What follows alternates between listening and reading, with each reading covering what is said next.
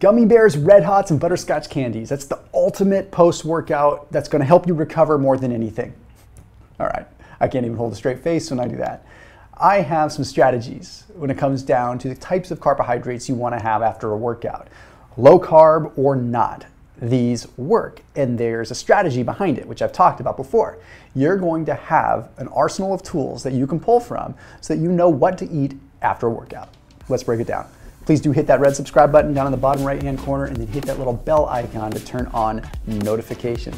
And then after this video, check out Natural Heaven Pasta. These guys are awesome. It is a hearts of palm based pasta. One ingredient, super low carb friendly, very clean, very low calorie, awesome alternative to pasta that just blows spaghetti squash out of the water. So make sure you check them out. Special link, special code down below because they're such a big supporter of this channel. They want to be able to extend everything out to the people that watch this channel.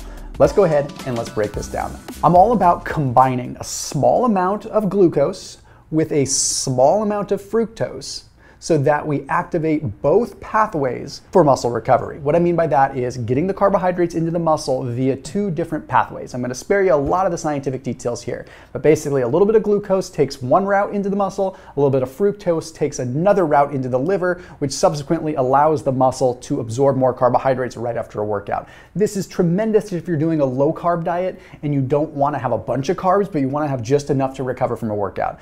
I change this up a lot, but right now, these are my three go-to combinations. The first one is going to be baked red potatoes, take the skin off, and add a tablespoon of, believe this or not, either honey, good quality honey, or organic agave. I normally just rain on agave's parade because agave is essentially concentrated fructose.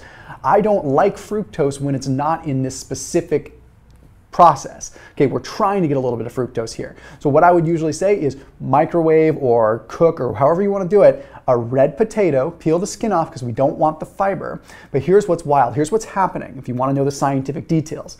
When you heat a starch, it expands the glucose molecules out of the starch chain into individual glucose molecules. So you get a quick, fast insulin spike. So you don't need as many carbohydrates to elicit the same effect.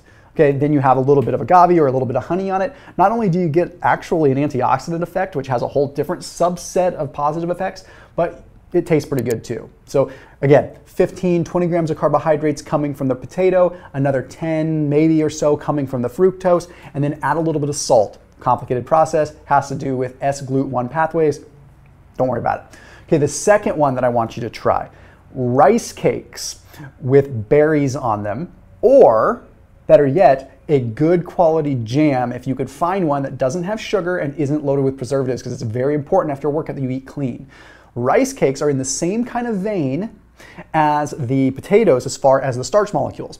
Starch molecules are bound together, they inject air, and those starch molecules break into individual glucose molecules, meaning they absorb faster because there's more surface area surrounding each glucose molecule. Pretty cool little hack right there.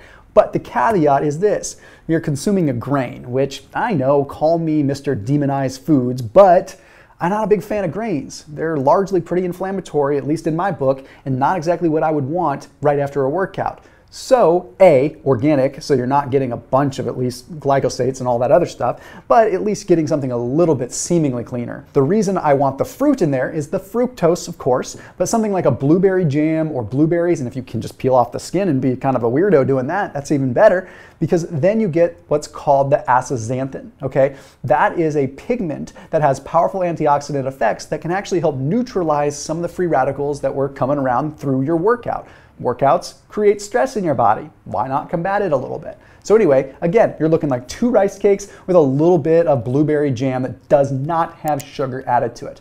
Okay, the next one is one that I discovered by mistake. Okay, I was doing a ketogenic diet a long time ago, and Amber, my wife, was making a really cool dish, and we, for some reason, we put parsnips in it, right? And we had parsnips in this dish, and the next day I was out of ketosis, and I'm like, what the heck? I consumed a really healthy veggie dish, and then I look up parsnips and I find out that parsnips are a very high glycemic root, okay? So high that it's practically like a 95 to 97 on the glycemic index scale, okay? It's pretty high. When you cook it, it gets even more intense, but it also has some fructose in it already.